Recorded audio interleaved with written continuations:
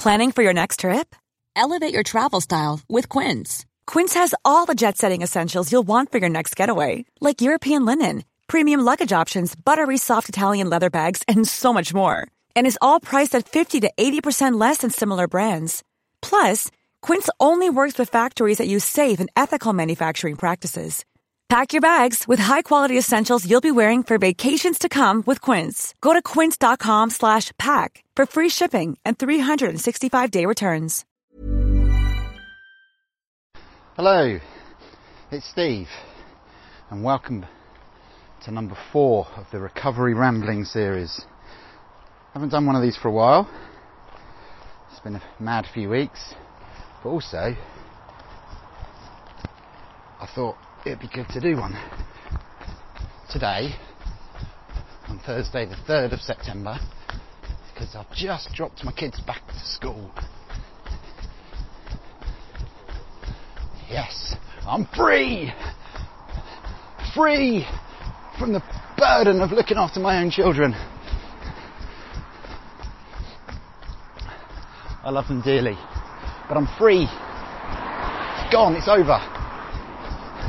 Until 3 o'clock. I'm going to have to go and pick them up again.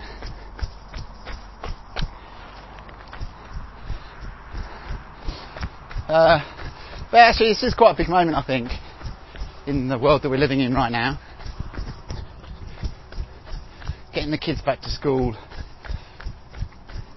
is for me, is a really important part of the world, taking its steps back to normality.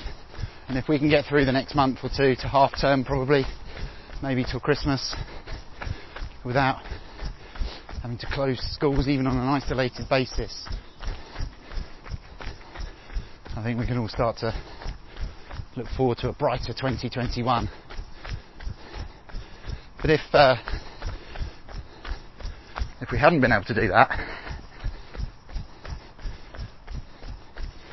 then I think everything next year is going to be way harder. And they're already obviously talking about pushing GCSEs and A-levels back to give the kids who missed their chance or missed their learning in the summer term to catch up.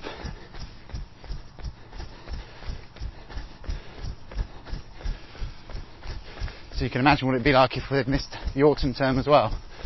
Yeah, everything gets pushed back much longer than you think. The knock-on implications of cancelling stuff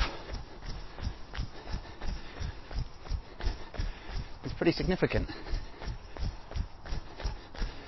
So,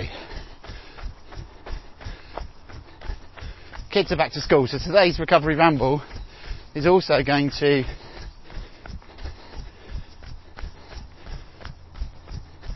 talk about that mentality, the back to school mentality. And it's, I think the expression back to school, and it's not really an expression, but you know what I mean. It's been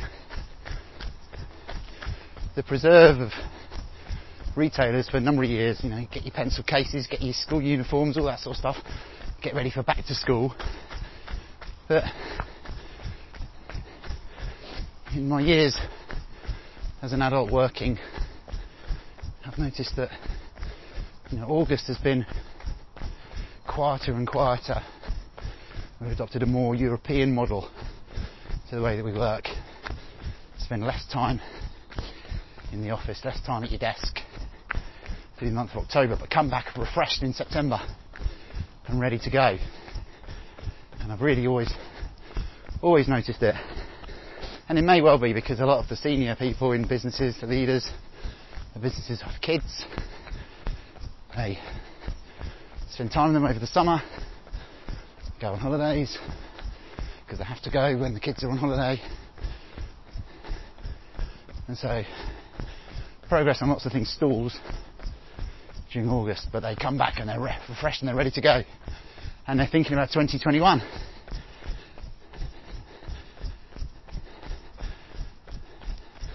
As I'm sure many people are. And really what this plays to today is, I've talked about before, that people, a bit hilly, lots of people are reflecting. You use the last 5 months or 5.5 months of being away from normal as an opportunity to rethink priorities, what's important, rethink working lives, rethink running goals.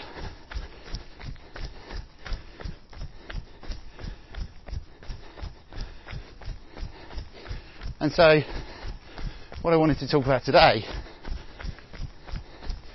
was one of the factors that might challenge us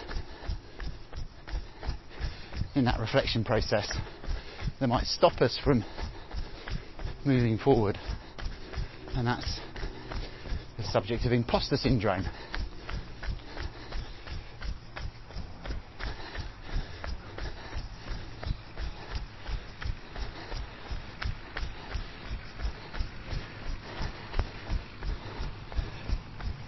The reality is, our lives have changed. They may well feel like they're coming back to some normality in some aspects, or you're getting more used to the way things are now. But in others, things have changed immeasurably. Booking a swimming, or booking yourself in for a swim, as an example. Booking yourself in for a run even. The way that we race, the way that we work, the way that we go out and eat.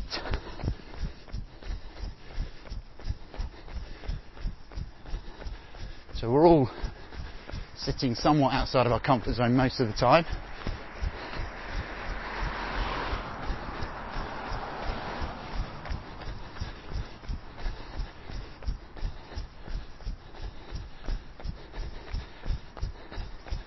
And as I say, if you're of that mindset where you're reflecting and you're thinking differently about your life, you're even further outside of your comfort zone.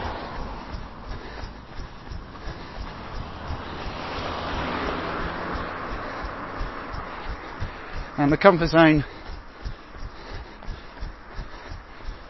is a lovely place to be.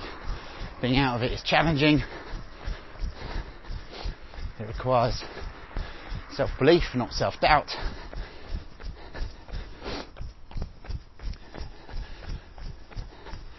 And very often, in what we do, as we're stepping outside our comfort zone, we're doing something that somebody else has already done, is already doing. So it feels like, or it can feel like,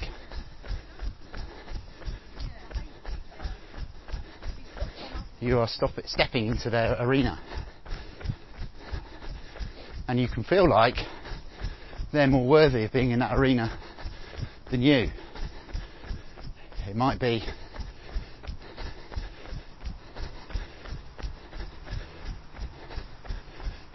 that they've been doing it for longer, or it might be that they talk about it more.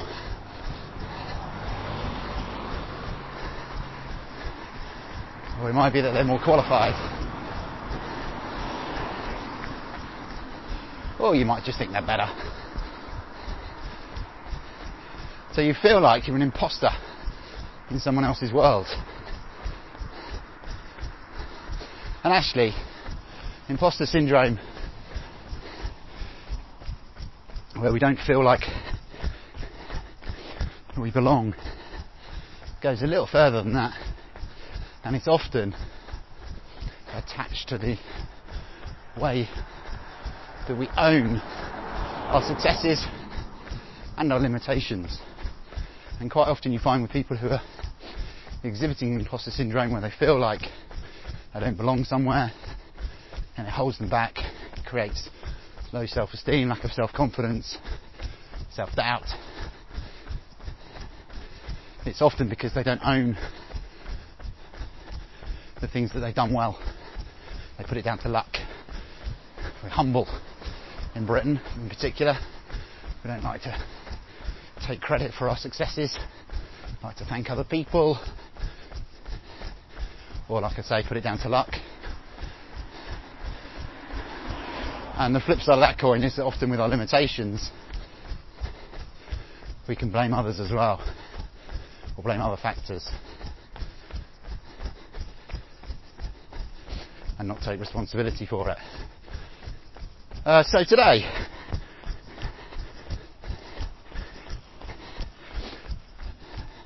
what I wanted to talk about was the subject of imposter syndrome, what I think about it, my own experiences of it, and some thoughts on how to deal with it. Again, based on my own experiences, but also based on some degree of psychological insight. Not my own, of course. Things that I've read. And the first thing I want to say about imposter syndrome, the sense that you don't belong, that you're not worthy of being in the arena that you're trying to be in, is that it affects the majority of people. Some studies show that 70% of people have experienced imposter syndrome at some point in their life. So you're in good company.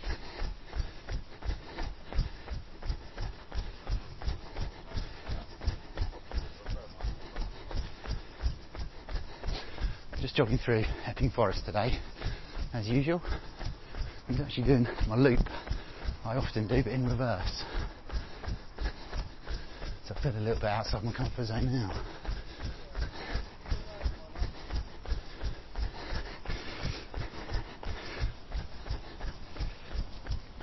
So,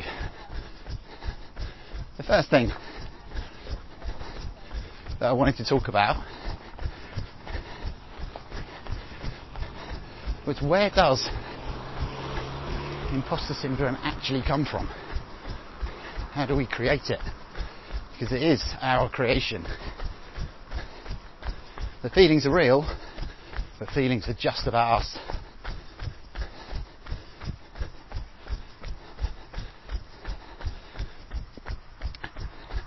And this is interesting. So, for me, imposter syndrome is about perfectionism and about shame.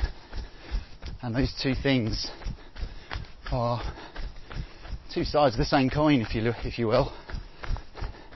They come hand in hand, and they are the backbone of imposter syndrome.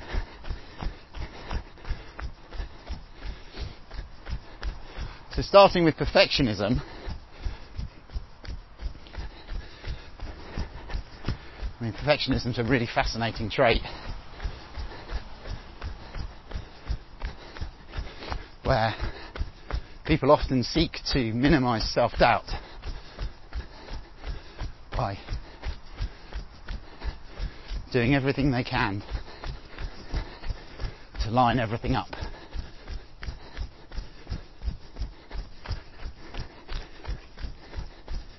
But of course, the problem with perfectionism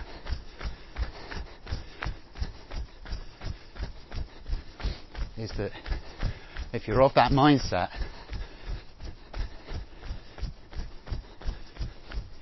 you are constantly feeling judged, and you may well be being judged, and you will make mistakes. And when you make those mistakes, as a perfectionist,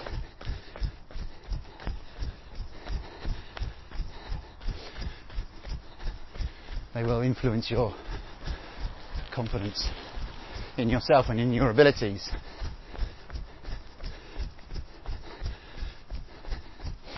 And in a ever decreasing spiral, you find yourself trying to plug those gaps, furiously trying to make things as mistake and judge free as possible.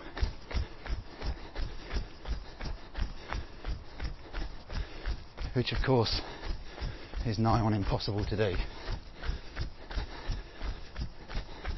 Especially in today's social media world. I've talked before about the binary and judgmental nature of Twitter in particular, of social media in general, where you can be made to feel undervalued or unvalued by a stranger with a one-liner.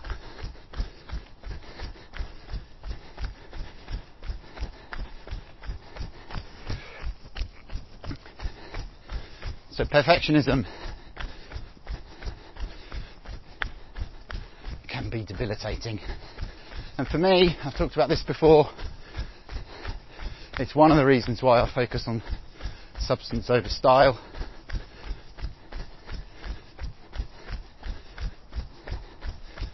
I definitely feel that I won't get everything right.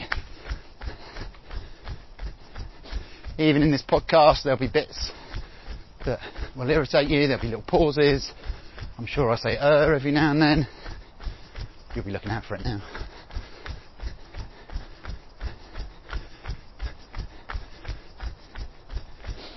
Even my accent's probably bothering you. Well, I can't worry about that.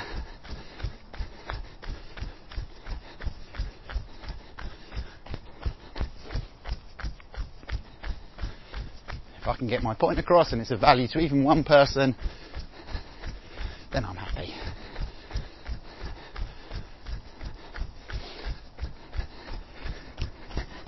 Now the other side of that coin, as I say, is shame.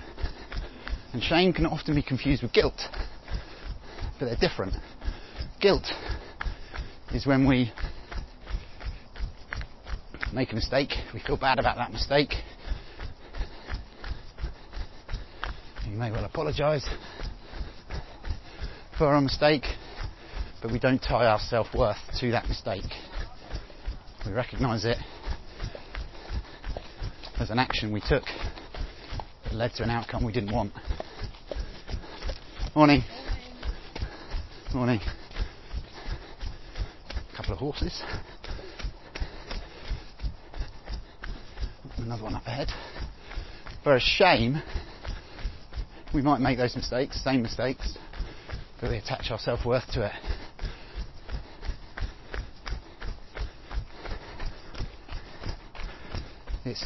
Shame suggests we're flawed as people, not just made a mistake.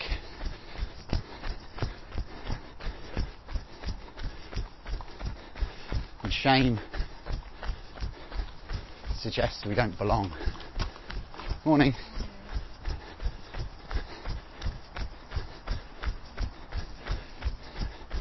Shame will tell us we're not worthy.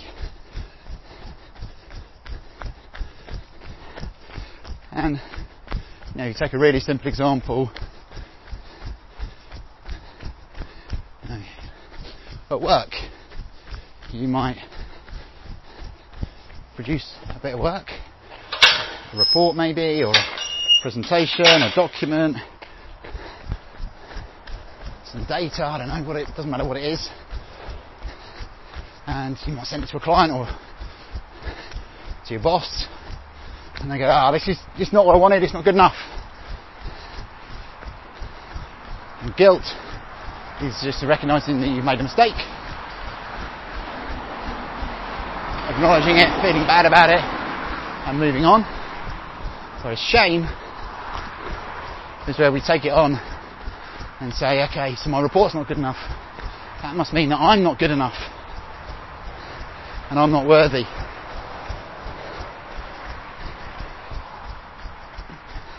And it creates a completely different emotional response than than guilt. It really suggests, I'm not intelligent enough, I'm not bright enough to be in this room. I'm not qualified enough to talk about this subject. And that's something that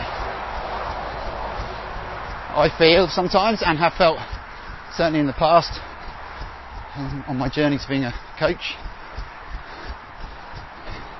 Even today, to be honest, I'm no expert in imposter syndrome. I've just got a point of view.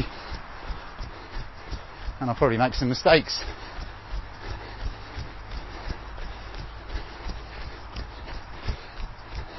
But obviously, often when you feel like that, when you feel I'm not intelligent enough, I'm not bright enough, I'm not qualified enough,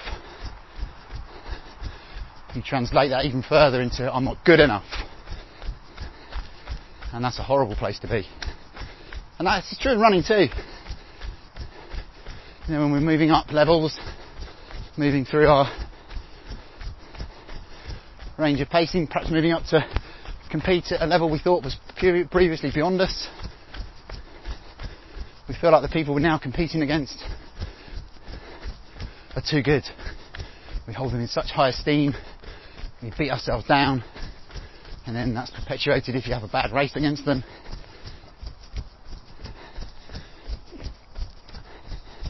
And so it goes on.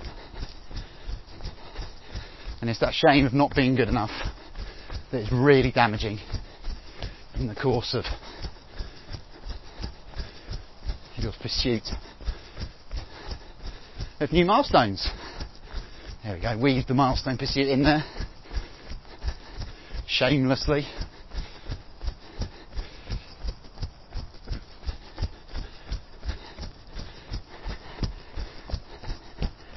Now,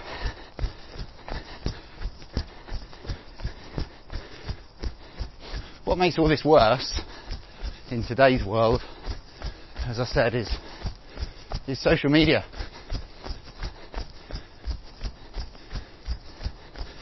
And also working in isolation at home. Often you can sense judgment or support or compassion for your mistakes or your shortcomings when you're with people and you can see them, look them in the eye, face to face. And people are much more humble when they're face to face. Whereas in a Zoom environment, it's impossible to read everyone's emotions and everyone get a feeling for how people are reacting to what you're saying or doing.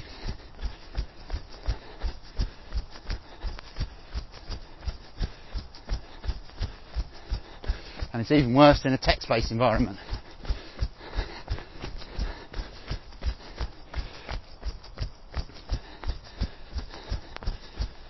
Where emotion, intonation and compassion are virtually impossible to convey.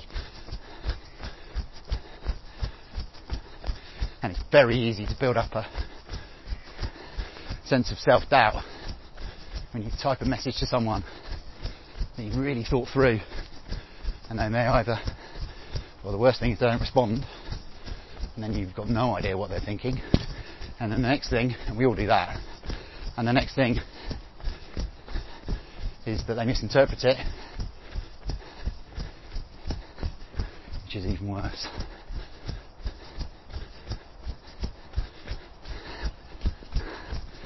All challenging stuff. And of course, as a side point, that's why we developed the language of emojis, to try and convey some emotion, whether it's humour, sadness, a little winky eye, so everyone knows you're telling a joke. But beware of that as well, because recently I found out from Alice Williams, that the thumbs up emoji, which I thought, that's a good one, tell everyone I agree with what they're saying, that's fine, let's move on. No, the thumbs up emoji is sarcastic. It's a sign of indifference. I'm like, oh my God, really? So now we've got emojis that are difficult to interpret. So, really what I'm saying there is that all these things, and I haven't even touched on social media and the role of the troll in our self-esteem,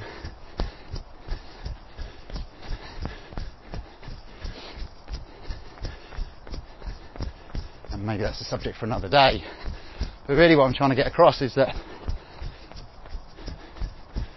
these things are sticking plasters over the issue of perfectionism and shame that creates imposter syndrome.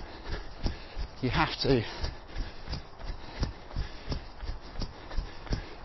get to the root of the problem to really fix it. And I'll talk about that in a short while. But I also wanted to talk about something really interesting around our reaction to both shame, as it might be exhibited in any context, and imposter syndrome,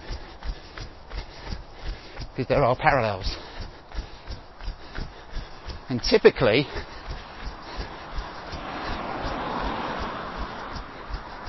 when faced with imposter syndrome, people react in one or more of three ways. They fight, they take flight, or they people please.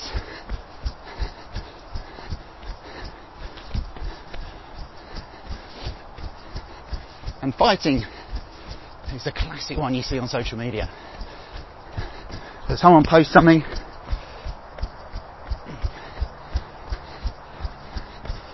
somebody else tells them they're wrong, or worse, that they're an idiot or a fool, or ridicule them in some way. And the response is to fight back, is to hold your ground, maintain your position, argue from an assumed position of unassailable authority.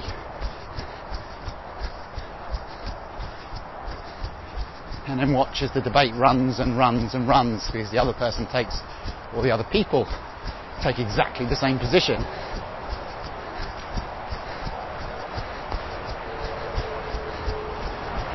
And we do this because we don't feel worthy, and we feel the need to defend.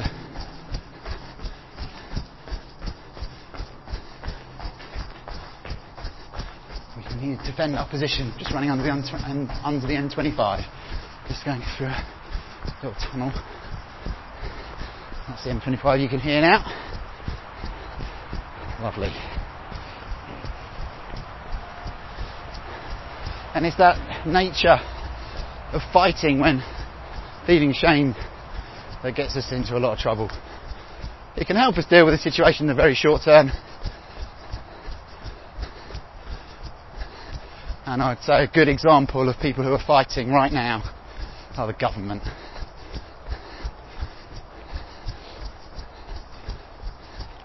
Doesn't matter what the subject is at the moment, COVID or not COVID, it seems that they are completely prone to this. So they might know that they're at their depth. They might feel at their depth, but instead of recognising that and dealing with it, as we'll come on to in a minute, they fight. But what they also do is the second one, which is they take flight. They refuse to be interviewed by Piers Morgan, for example.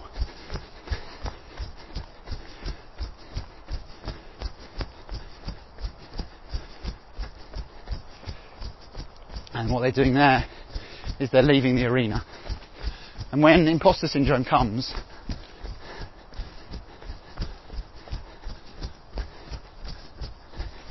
that can be a really common response.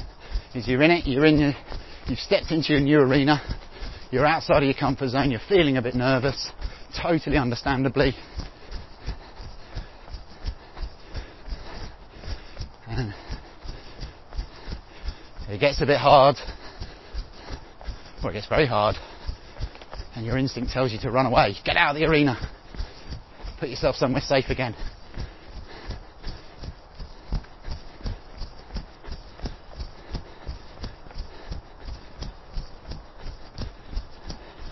And people do that in running when they're pushing themselves. Let's say you train well to get to a certain level of fitness, your race is coming up, let's say it's a marathon, Everyone's saying, oh yeah, you got it, you can do this 3 hours. Or whatever the number is. Got really high hopes. And you know, self-doubt creeps in. And you bail on the race, or you have a few beers the night before. You self-sabotage. You fly from the situation. And you don't take ownership of it.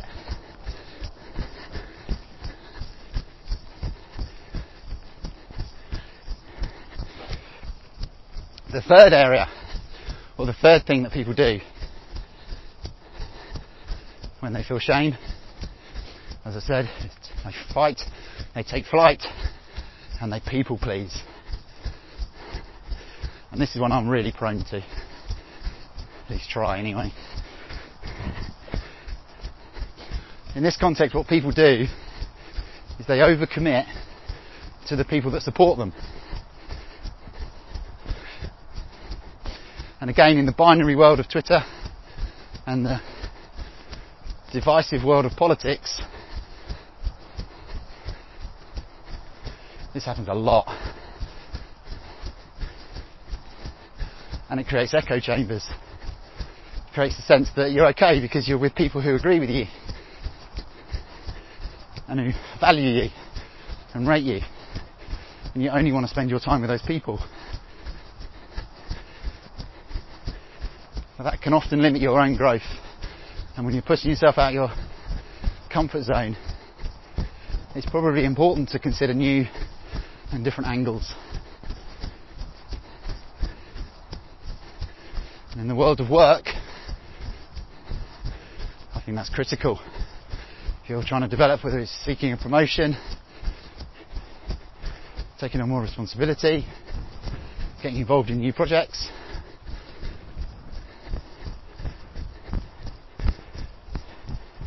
people pleasing and just committing to the people that support you isn't going to get you very far.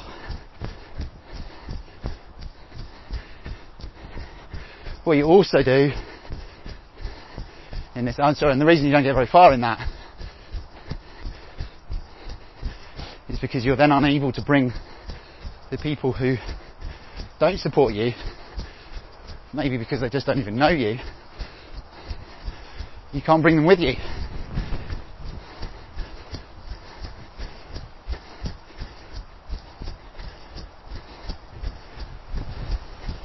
Oh, I'm at Copt Hall now, which is a really nice old stately home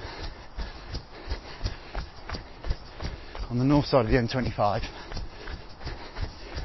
So it's derelict. It's not as grand as Downton Abbey, but it really reminds me of it. Not that I've been to Downton Abbey, but I've watched the whole set of programmes. Don't judge me. Please don't judge me. Here's a lockdown. What's the word? Morning. Guilty pleasure, I think. That's the word. Not a shameful pleasure. A guilty one. So back to people pleasing. What you also do, what people are also tempted to do, and I've done this myself, is, when challenged about your level of expertise and qualification for something, you seek more.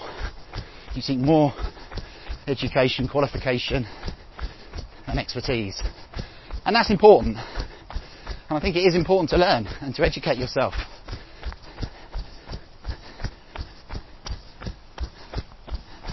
But what's doing that, you have to recognise that there will always be people in your arena that you're stepping into that are more qualified, more expert, more educated, more experienced. In my world of run coaching, or coaching generally, there's executive coaches with dozens of years of experience,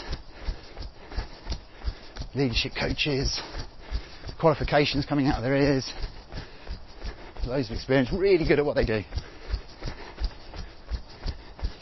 And on the running side, there's You know, I'm not going to be Christian Malcolm, the new head of British Athletics Olympic coaching. I'm not going to be Steve Magnus, many of you would have heard of, US former Salazar employee and whistleblower.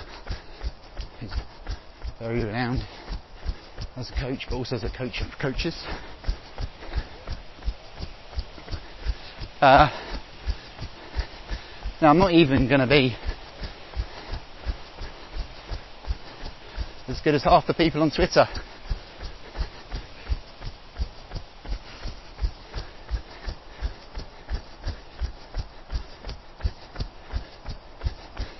So while education is important and trying to understand your stuff is important,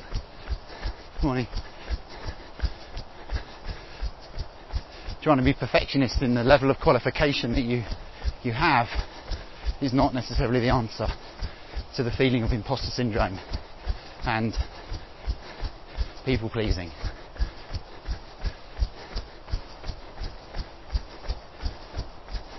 And I'm going to talk a bit more about that in a bit. Now all of those things, those three things, fighting, taking flight or people pleasing, can get you through it. They can get you through it in the short term. They can help you navigate a difficult colleague, member of staff, boss, Twitter troll, whoever it is, even your parents. They can help you. But it doesn't address the actual issue. That's a response to imposter syndrome. It doesn't stop you getting imposter syndrome and feeling imposter syndrome. And worse than that, often those responses are not authentic to you. You may not be someone who likes to argue. You may not be someone who likes to walk away. And you may not want to engage in the ideal world, in the act of people pleasing. And if you do those things and they're not authentic to you, they create even more self-doubt.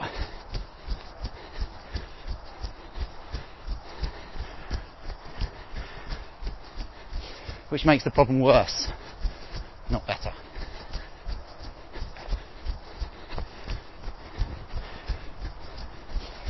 So, what do we do? Well, here's the bad news. It's really hard to fix it.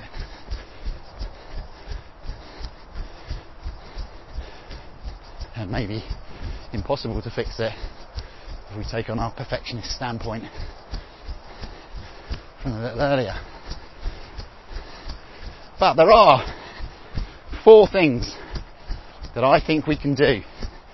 And with each one of these, I'm going to talk a little bit more about my personal experiences.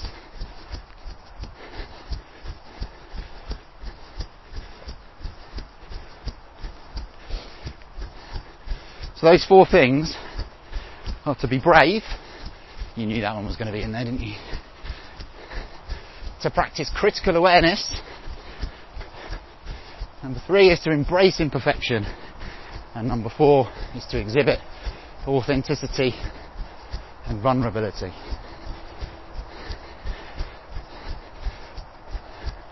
So brave.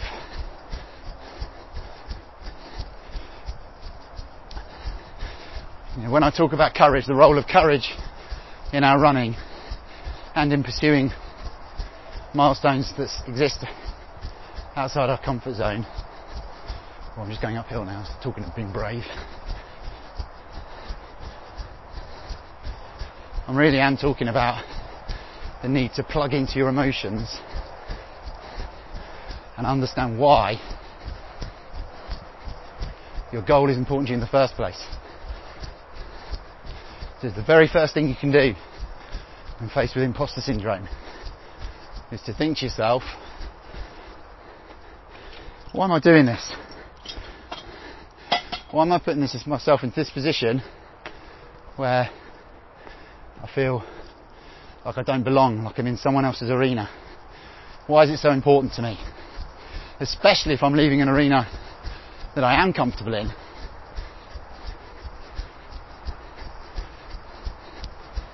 And I do know well, and I do belong in.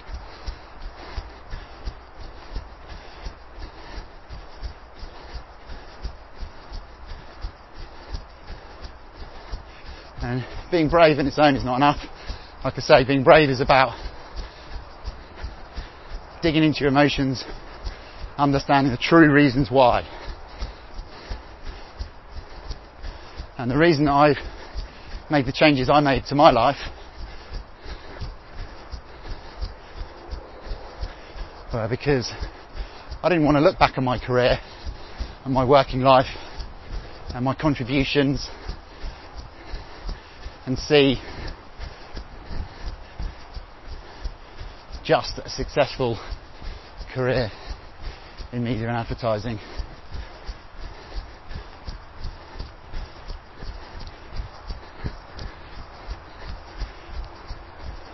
I wanted to do something that added value to people in a different way, in a deeper way, I would argue, than I was able to achieve in that environment. And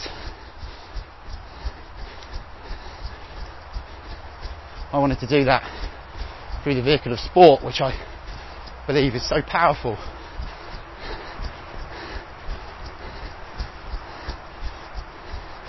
That I wanted to share that with others. But in a way that meant something. And a big driver in that, in my looking back, is my children. I want them to see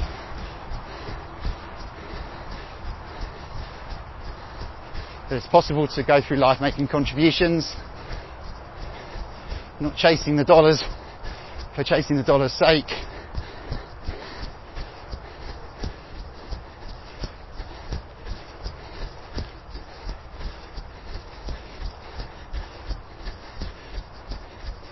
And then we can live our lives in different ways.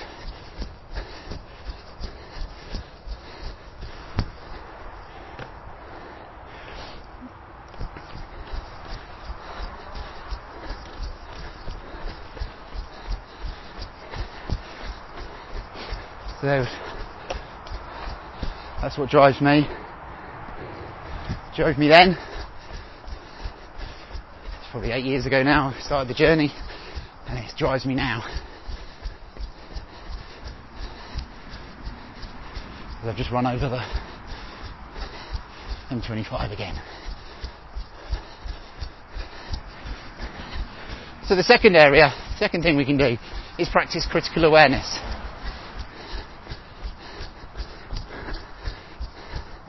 And this, of course, requires courage in itself. It requires you... Sorry. It requires you to be honest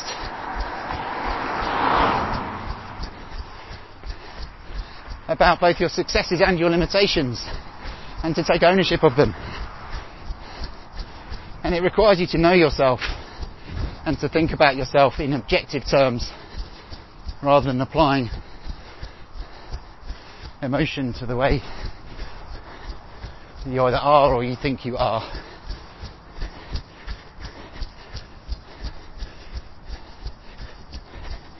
And this is really important. This whole area is about ownership.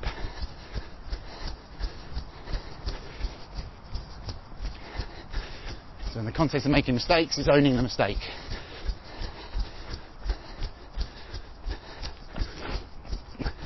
It's converting that shame into guilt rather than allowing it to debilitate you.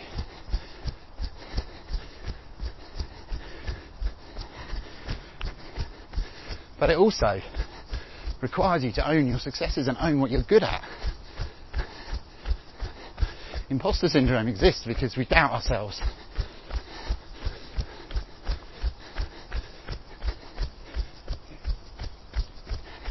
Remember, we think we're not good enough, we're not intelligent enough, we're not smart enough,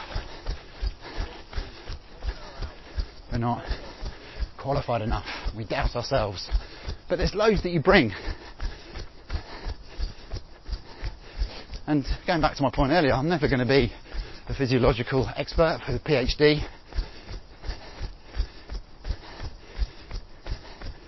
In physiology or exercise science or any other issue. I'm never going to be a track coach worthy of Christian Malcolm or even Chris Czar.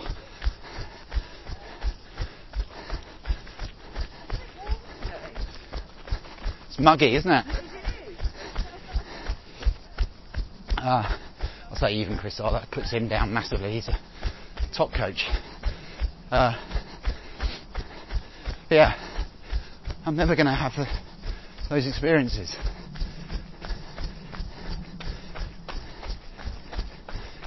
Just as two examples, really.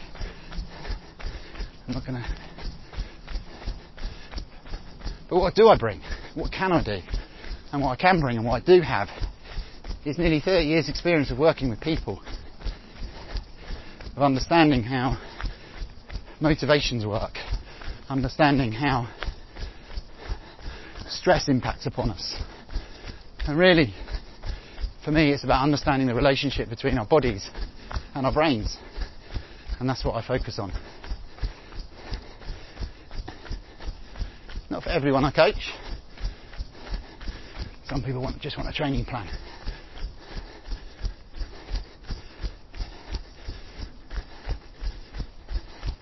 Morning.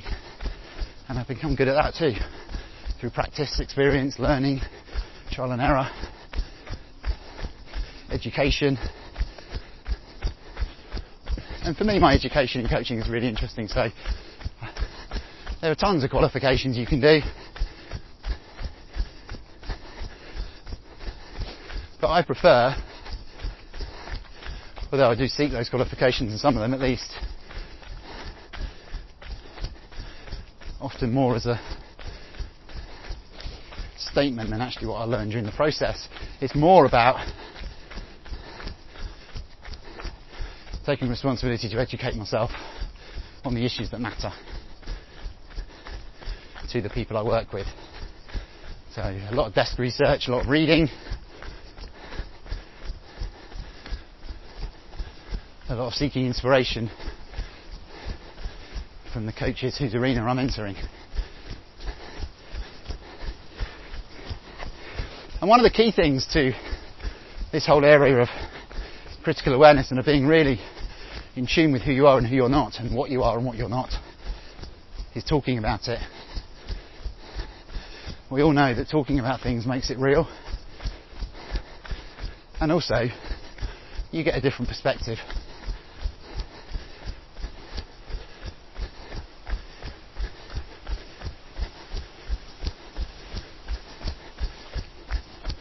Talk to someone you trust about how you're doing or how you're feeling, you can find that you start to take ownership of what you are and who you are. They might give you feedback that surprises you, or they may just give you the opportunity to vocalise what's in your head so that you can make sense of it. Okay, so the third thing we can do, if we've been brave and we've practiced some critical awareness, is to embrace our imperfections. And in this, comparison culture has got to go.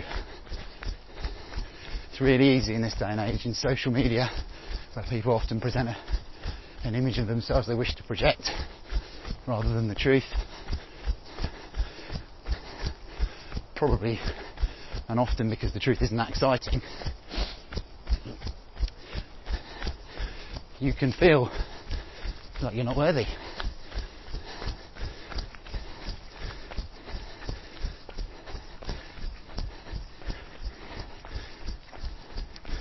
So instead of trying to seek perfection and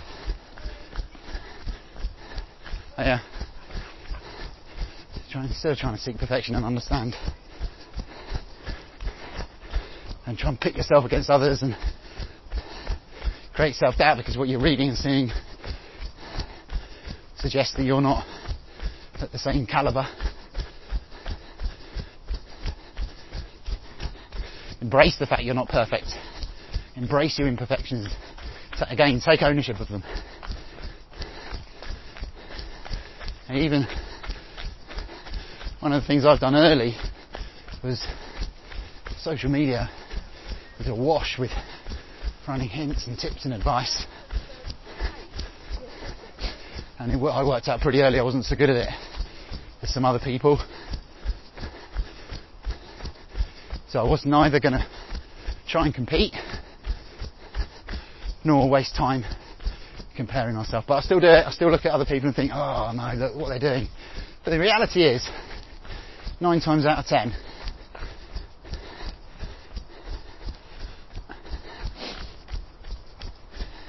you're seeing a false perspective and you're interpreting success and glory and happiness and positivity by what other people are posting based on your interpretation, not on theirs.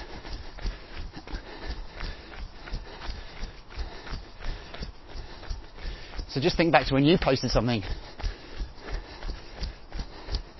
in which you had a positive response. Did you feel like everything was cracked and sorted and you were a hero and a legend? Probably not.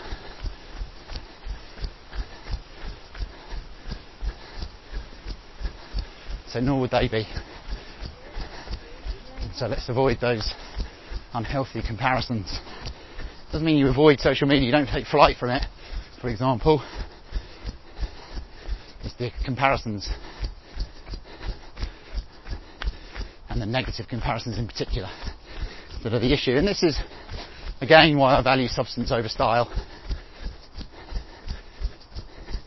It's about what you do, not just what you say.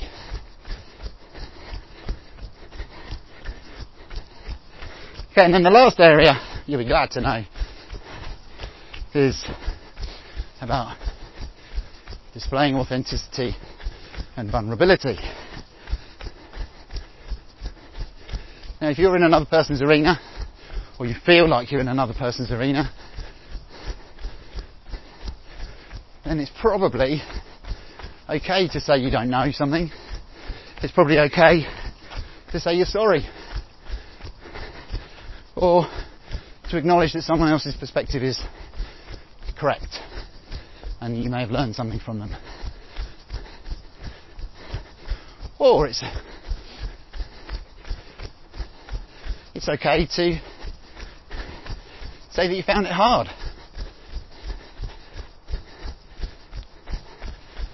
Or you find it hard. This is difficult for me.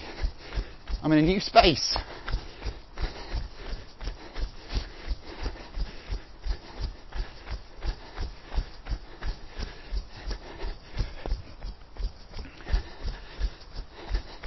And a good example of all that for me is the podcast. It started out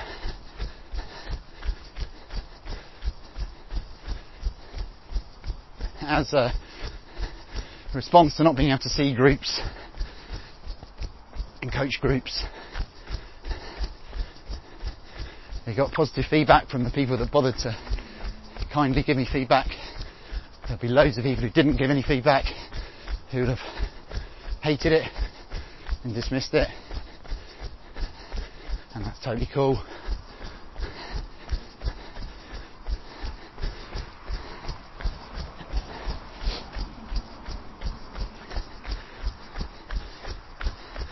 And then I did a few more recordings, seemed to take hold, people seem to value it, and it sort of grows. But all the way through, my greatest fear was imposter syndrome. It was, I'm not a broadcaster, I'm not a technical guy, I didn't even know how to put one on the internet and get it out there, and all that stuff terrified me. So instead of, the perfectionist in me would have said, right, you need to educate yourself, you need to get all the kit, you need to get some expert help, you need to pay this and pay that to get high production value, get a jingle and all that stuff. And I wanted to value, do what was true to me and being authentic and value substance over style. So it's about the content rather than the presentation of it. And for me, it couldn't be simpler. Just recording as I run, downloading the audio file, occasionally doing an edit when I get chatting to a groundsman at Roding Valley Rec who starts to tell me his version of the world that perhaps might lead him into some trouble.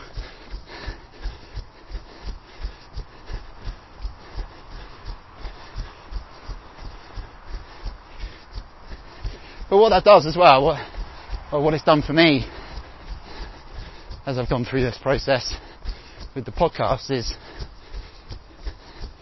as I've got more confident in the delivery and the substance, if you will, the value of what I say and do to those few people that still listen.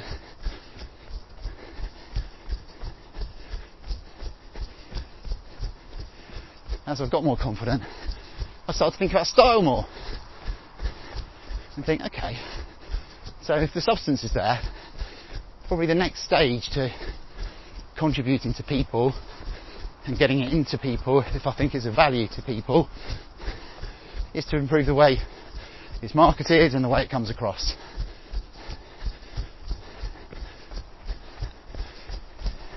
And now it doesn't feel like such a stretch because I focused on authenticity, so I was focused on substance, that was authentic to me, rather than starting off by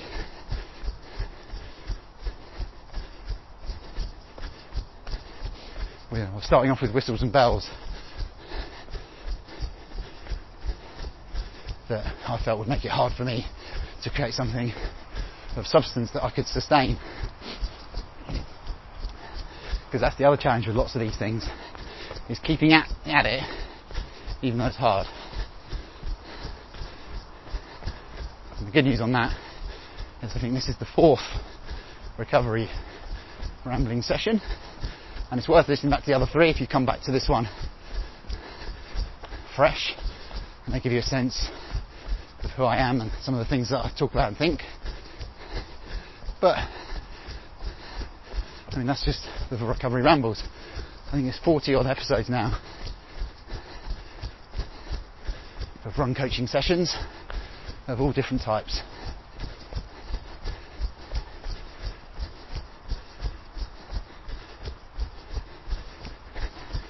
So, there we are. Those are the things I think we can do to help deal with imposter syndrome at its root. So being brave, there's 4 things: being brave, practicing critical awareness, embracing your imperfections, and displaying authenticity and vulnerability. And then hopefully you'll be tempted less to fight or take flight or people please. You'll be comfortable with who you are, what you do and why you do it. So I'm going to leave it there. I'm nearly home. Dropped the kids off at school, jogged around the forest. It's been lovely, a bit muggy.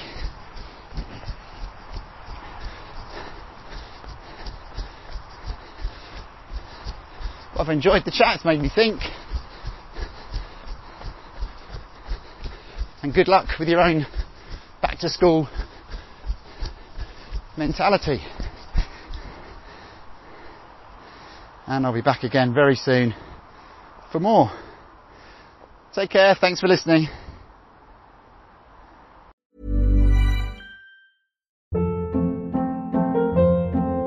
Hold up. What was that? Boring. No flavor. That was as bad as those leftovers you ate all week. Keke Palmer here, and it's time to say hello to something fresh and guilt-free. Hello Fresh. Jazz up dinner with pecan-crusted chicken or garlic butter shrimp scampi. Now that's music to my mouth. Hello Fresh. Let's get this dinner party started. Discover all the delicious possibilities at hellofresh.com.